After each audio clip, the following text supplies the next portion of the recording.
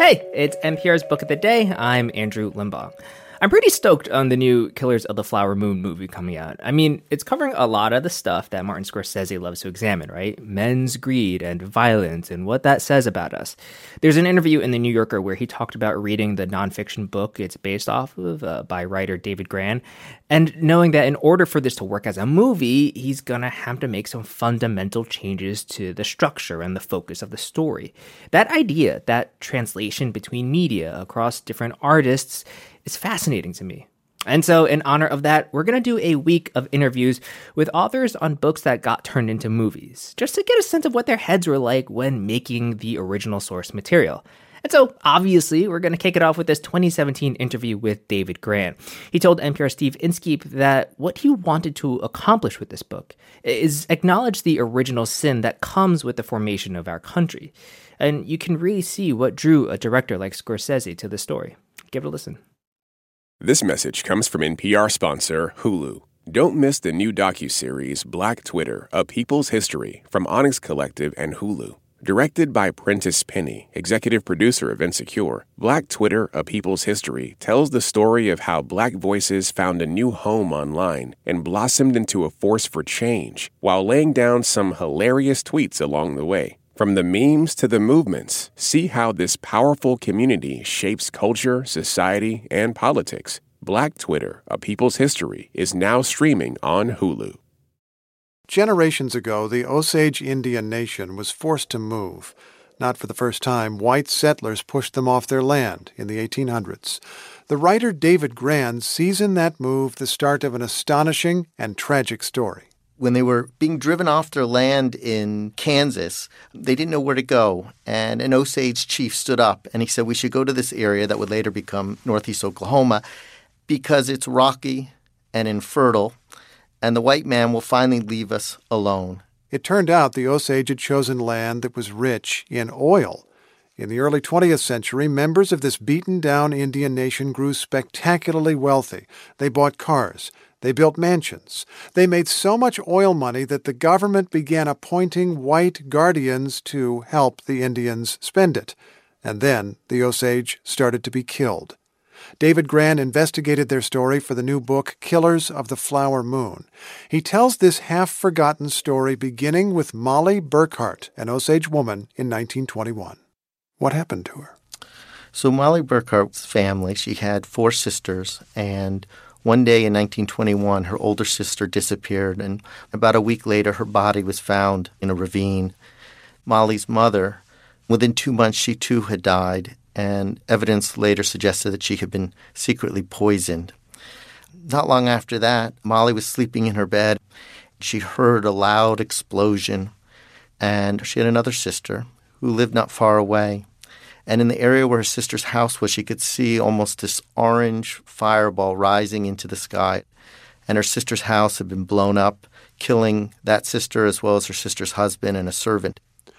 It's still a little hard to get your brain around how it is that someone could commit all these killings and then inherit their oil wealth. Who would be in a position to do that?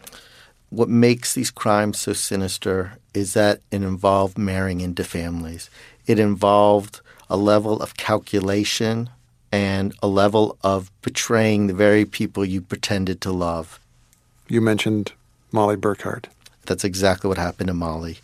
She had married a white man, and his uncle was the most powerful settler in the area. He was known as the King of the Osage Hills, and he had orchestrated a very sinister plot played out over years where he directed his nephew, who had married Molly Burkhart, to marry her so that he could then begin to kill the family members one by one and siphon off all the wealth.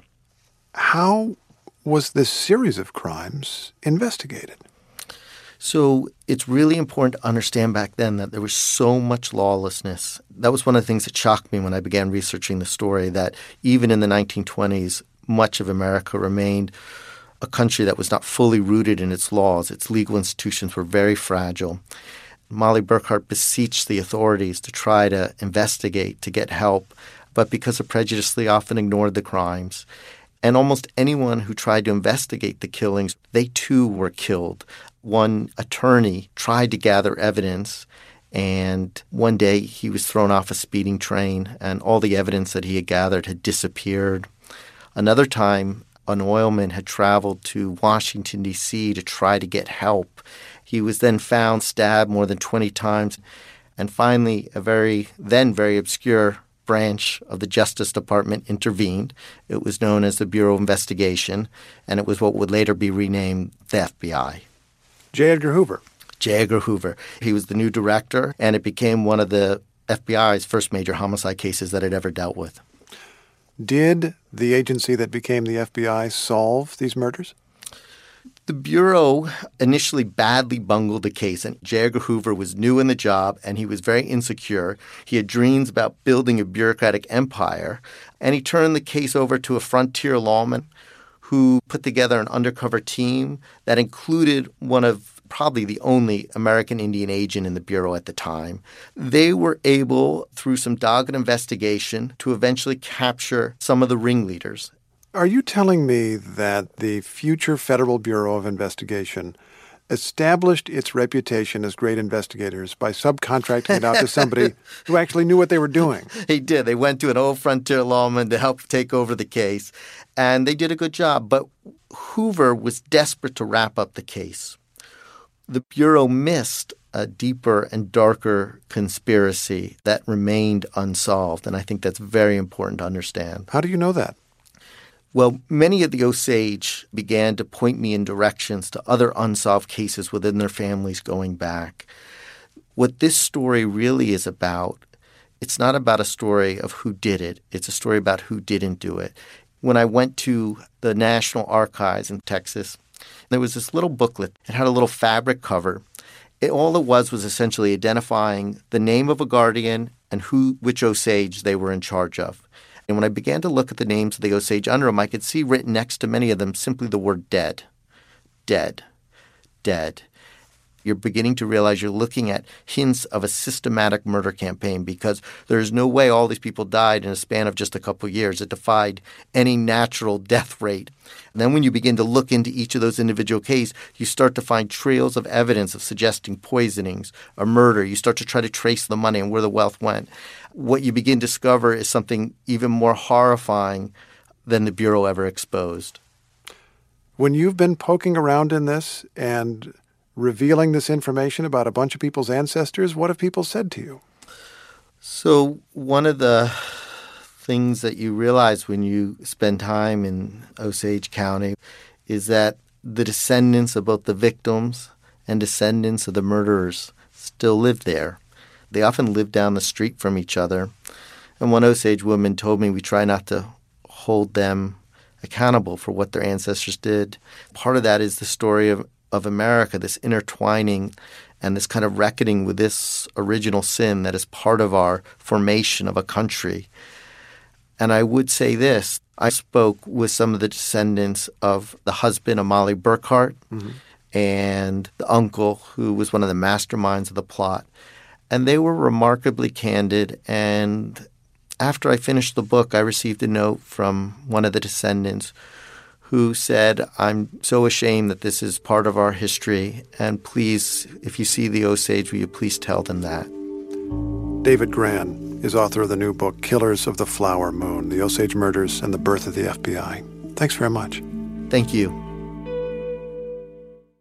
All that sitting and swiping, your body is adapting to your technology.